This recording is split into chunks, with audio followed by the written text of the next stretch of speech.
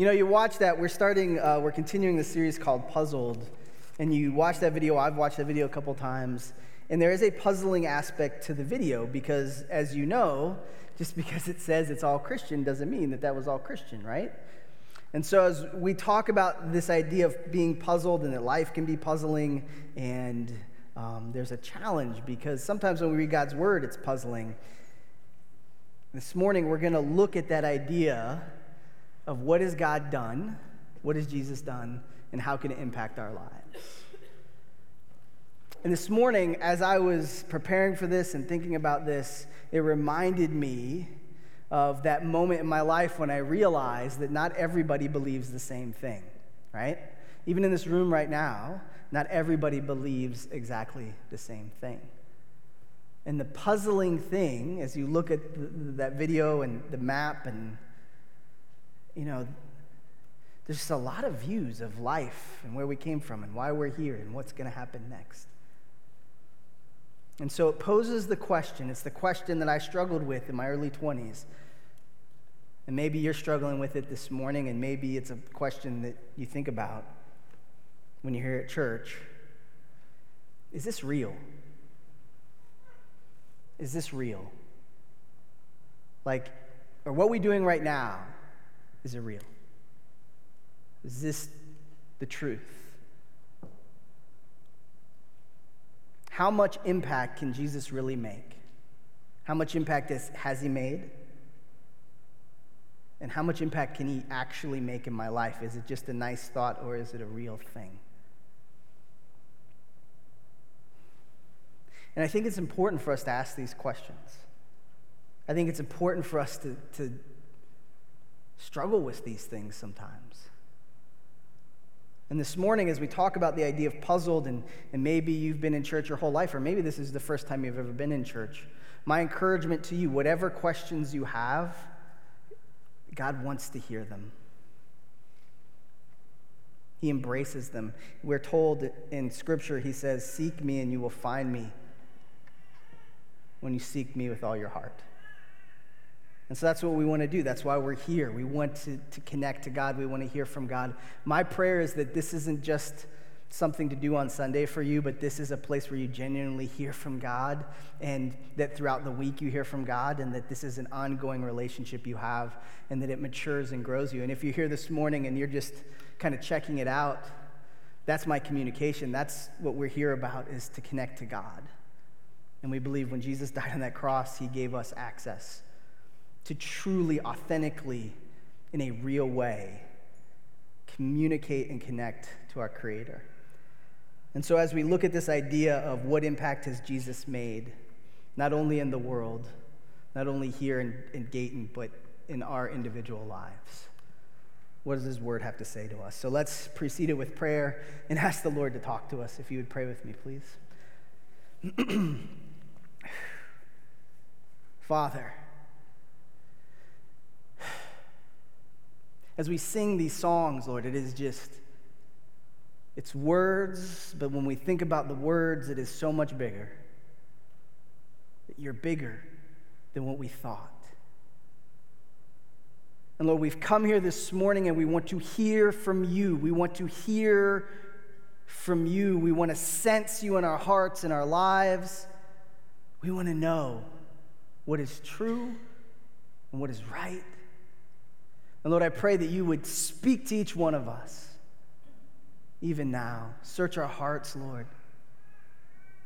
Lord, I pray that wherever we're at in our journeys, wherever our stories are at right now, that you would speak directly in a clear way, that it makes sense to us, that we can understand it, that we know what you want us to know, so that we can do what you're teaching us to do. Lord, I pray that as we go through this journey in your word, as we look at what you taught while you were here on earth, and Lord, as we contemplate it and we dissect it and think about it and apply it, Lord, I pray that you would protect us on that journey, that you would help us to trust you through that, and that, Lord, as we go from here, that, Lord, we would live this and know this and be this, not just here in this moment, but all the moments of our lives. And Lord, I am so thankful that you have seen the future, you know the future, and we can trust that your kingdom is being built and will come. And so, Lord, we are grateful for that. Help us to understand that.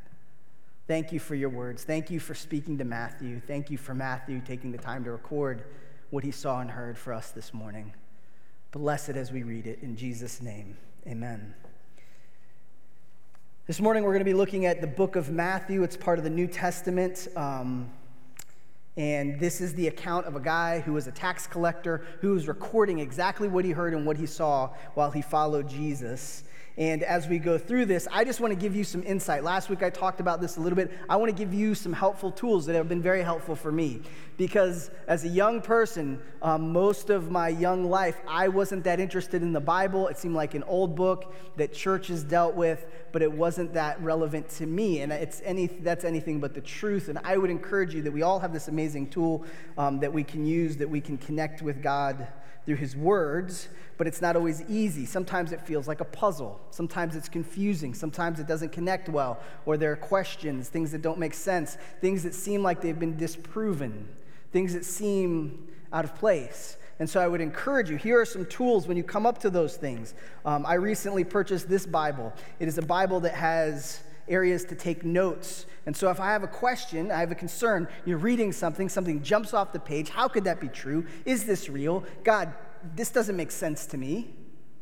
Write it down. Now, will he give you the answer in that moment? Maybe, probably not. But I do believe when you search, and I found this to be true in my own life, when you have questions, he doesn't give you necessarily the direct answer, but he gives you peace. And he gives you answers that lead you to peace and lead you to hope and something you can build the foundation in. And so I'd encourage you, if you don't already, have a place to take notes, ask questions, write down things you remember, write down things that God inspires you with. Another resource I use when I speak and when I prepare in my own life are commentaries. What commentaries do is they give you a background. They give you the perspective of the people that lived in the time in which these things were happening. And so when Jesus is teaching to a crowd, you're going to have some background on what did that crowd understand that he was saying. And so many of the things we look at and we dive and we want to know more and we want to hear from God, it is helpful when we know what the initial hearer heard. And so these are a couple of tools, but more importantly than all the tools that you can use, whether it's online, whether it's cross-referencing, interpretations, all of these different things, it's prayer that really reveals things to your heart. Nothing has shown me more in Scripture than allowing God through his Spirit to speak clearly what he's communicating. Are his words to begin with. And so as we go into Matthew chapter 13, I'm going to use some of these tools as we dive into the third of the parables. If you remember, the first parable Victoria shared with us was the soil and how we have an opportunity to cultivate healthy soil. And one of the areas that we have ownership of, we have control over, is what kind of soil we are as people. And what a powerful thing to think about in this idea of growth, a seed growing within us that produces a fruit that makes a difference, that makes the world a better place because of the fruit that God builds within you through his gospel. The second we talked about last week was the idea that, yes, as you grow and you become this fruit, and that God, you don't become a fruit, you become fruit in the Spirit, and there's this idea that around you weeds will grow. Weeds will grow up, and don't be surprised when you see weeds. Don't be surprised if things aren't perfect. And as I was looking at that map and thinking about this idea, Jesus reveals such a powerful truth. He knows that things aren't always going to be perfect. Things aren't always going to be ideal. Things aren't going to be always as they are perceived. There's going to be challenges in our relationships, in our finances, in our lives. These weeds grow up everywhere. And we shouldn't be surprised when we see them. And we have to deal with them. And so now he enters this third parable. So there's this common theme that we're seeing throughout the parables of growth and how there's this amazing thing that can happen, but there's also this really challenging thing that can happen to counteract the good. And so that's where we begin. If you would follow me, it'll be on the screen, or you can look on your phones. Matthew 13:31 says, he told them another parable. The kingdom of heaven is like a mustard seed, which a man took and planted in his field. The kingdom of heaven is the same parable that he uses. The same point of focus is the kingdom of heaven. And this is where it's important, where I use my commentary, that I understand that the original hearers of that are thinking Israel, political kingdom, that they're just thinking Jesus, this guy, is going to become, he's going to be the authority, he's going to be the emperor, and he's going to tell everybody else what to do, and he's establishing this earthly kingdom, this powerful kingdom. And so it's like, I follow him, and I'm going to get power, and I'm going to get authority. And when he says this kingdom in these parables, he's talking about that, but we know now that he wasn't talking about that. What was he talking about? He was talking about the eternal kingdom, the kingdom that he came to start. And so when we see this idea of a kingdom, it is an amazing thing. And here's why I say it's an amazing thing. Because Jesus, at this point, he's saying that something's going to happen in the future. I know exactly what it's going to be, and I'm going to tell you what it is. And so here's what he says. He says, the kingdom of heaven is like a mustard seed. How many of you are like me, and the first thing you thought was this? Mustard, right? The seeds that we make mustard into. I didn't even know how they make mustard. And like the kingdom of heaven is like a hot dog, and you put the mustard on it, right? Actually, that would be wrong. And the only reason I know that is because as I dive deeper and I study, what would they understand? The mustard seed that is spoken of here is a specific seed that is found in the Middle East.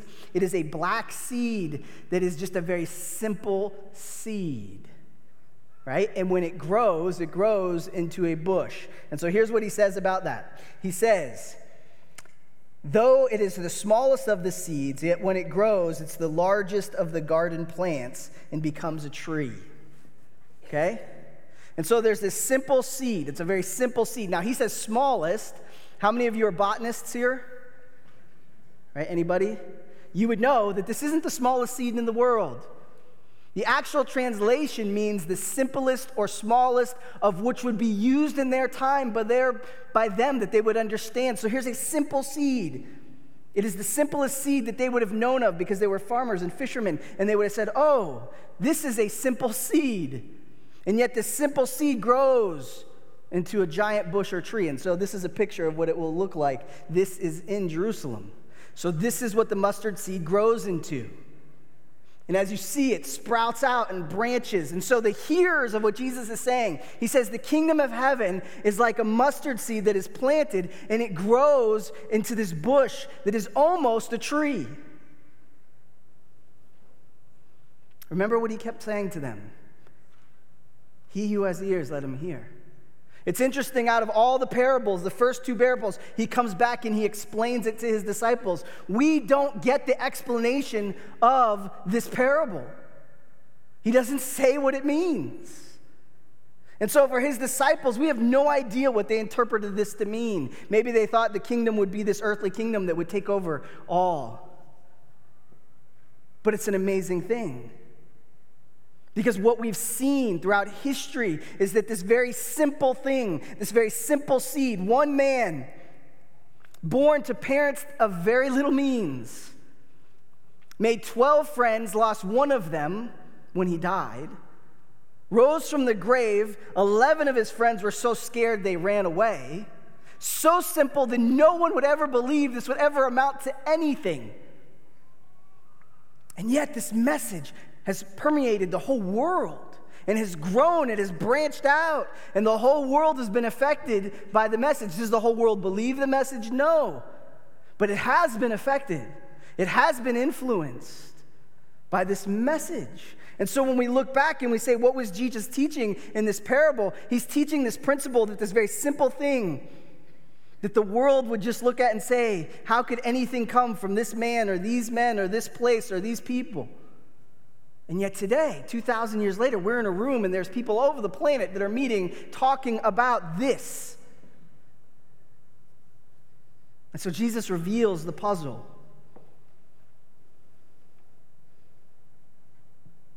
It's interesting, in 1 Corinthians 1:27, it says, but God chooses the foolish things or the simple things to shame the wise. He chooses the weak things in the world to shame the strong. That God establishes himself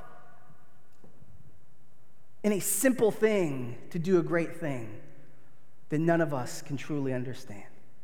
If this morning, if I had a mustard seed and I handed it to you, or if it was on the floor, you probably wouldn't have even noticed it.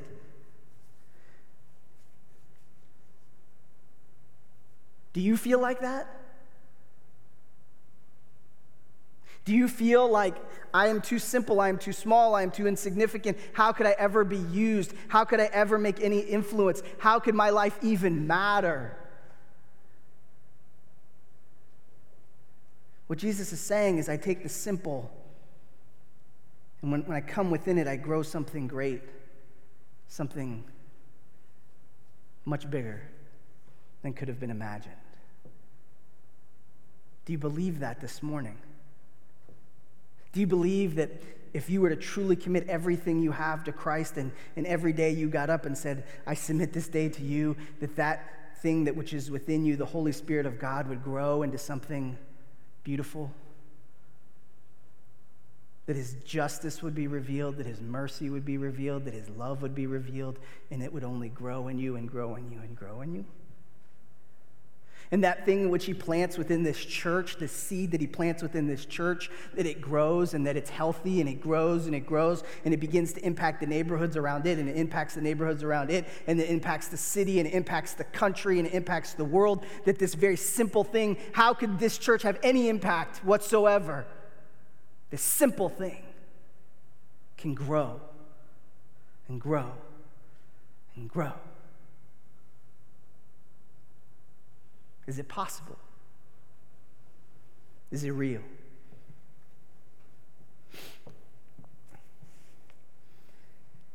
He continues the parable, and I will be absolutely honest with you. I've read commentaries on this. There are varied views. There are opposite views on this. And I would tell you, I don't know for sure what the right view is. But here's what it says. So the birds came and perched in the branches. So this beautiful bush grows up. It's almost a tree, and here these birds come and they make their homes in the nest. Now, one perspective, some scholars will say, well, what Jesus is teaching is that the gospel will grow around the world, and hospitals will be started, and schools will be started, and all these wonderful things will be started, and people will find rest and find peace and find hope within the church, within what the gospel has given. We do Feed My Starving Children, where we're offering food to people all over the world.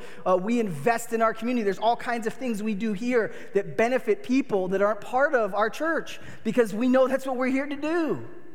And so possibly those birds mean that there are people that are going to be, they're going to have benefit of blessing and peace because of the growth of what God is doing within us. And I like that. I think that's an awesome approach.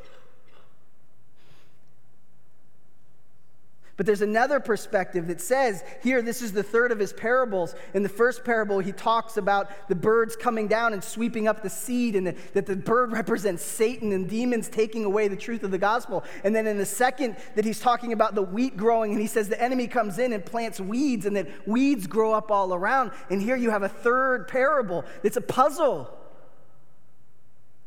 Could it mean that these birds have come in, and as we see the growth of the church, let's be honest, the growth of the church throughout history has not been a very clean thing. In 400, when Constantine determined that the Roman Empire would be ruled by Christianity and the church and state became one and it began to expand out, there was misuse of power, there was misuse of money. We still today read regular articles of the misuse of leadership within churches. Could it be that the birds come in when the growth happens and distort and destroy? I think about my own life, the seed that's planted within me, that it grows, and these birds come in, and possibly now I have pride, and I have judgmental attitude, and I have a critical attitude, and I treat people differently because I have some sense of being better. Are there birds that have taken nests in my life that have built into this faith and are distorting it?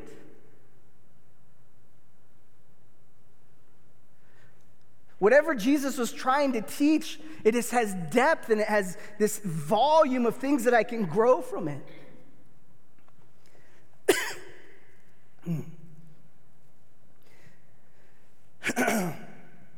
Revelation, man.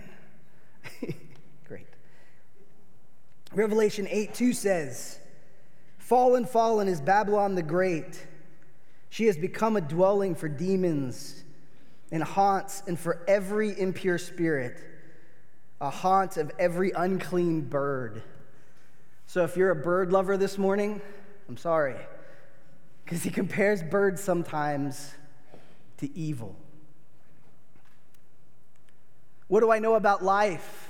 What have I learned? What is Jesus? He's amazing because he doesn't water it down. He doesn't make it sound like once you become a follower of him, everything's easy and fun and simple, and the seed grows and everything's perfect and it just blooms and blossoms. He says, no, there's going to be weeds. There's going to be birds that try to steal the seed. There's all of these challenges. The kingdom of heaven is not easily built.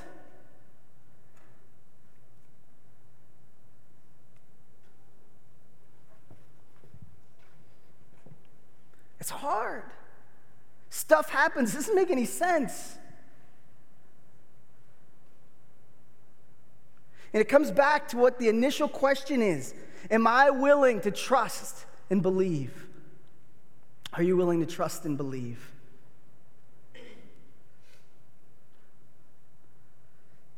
Maybe you've recognized this. Maybe you've realized this. I've realized it in a powerful way. Thank you. That's very helpful.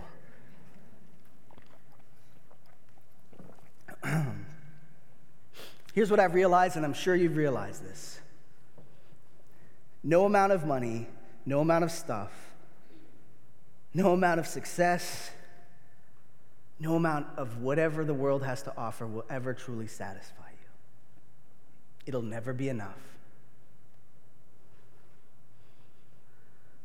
And the truth is, you kind of get to a place where you realize it was a fraud, and you can get bitter, right? All those things they told you about how great everything is, when you kind of pull back the curtain and see some of the realities of life, you feel kind of duped. Because it doesn't really deliver. And what I believe Jesus is saying to these people, what he says to us, is I will plant something within you that will never stop growing. There will never be a limit to the amount of love you can give and receive from me. There is no ceiling. There is no plateau when it comes to my kingdom.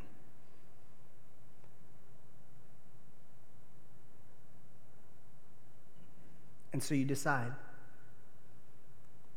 We decide tomorrow, we decide Tuesday and Wednesday, we decide. What do I trust? What do I cultivate in my life? Do I allow this seed to grow? Do I water? Do I live within this relationship that has been built in the gospel in me? Or not? Is it real? Can I trust it or not? Jesus has given us these words. He said, this is what the kingdom of heaven is like. The kingdom of heaven is Jesus' home. And he's inviting us into it. It's a journey with him. And he's inviting us on it. But it takes faith. Do I trust that what he's going to grow in me, what he's going to grow in us as a church, what he's going to grow in the church of the world that he's planted, that it's limitless? I believe there's no limit to what God can do with us. No matter how simple I am, no matter how simple you feel, no matter how simple our church feels, there is no limit to what God can do with us. That is my belief. What is your belief? Have you confessed and believed on the one who brings salvation? He who has ears, let him hear. Let's pray. Father, you are so, so good. And we are so grateful that you have been true to us and you have been clear in some ways. In other ways, you've caused us to seek after you even more. Lord, this morning, whatever you're saying to our hearts, I don't know what you're saying to everyone. I know what you're saying to me. And I say, please help me. Please help us. We want to invest in this seed that you've planted. We don't want to invest in false seeds. We don't want to let birds steal the seeds.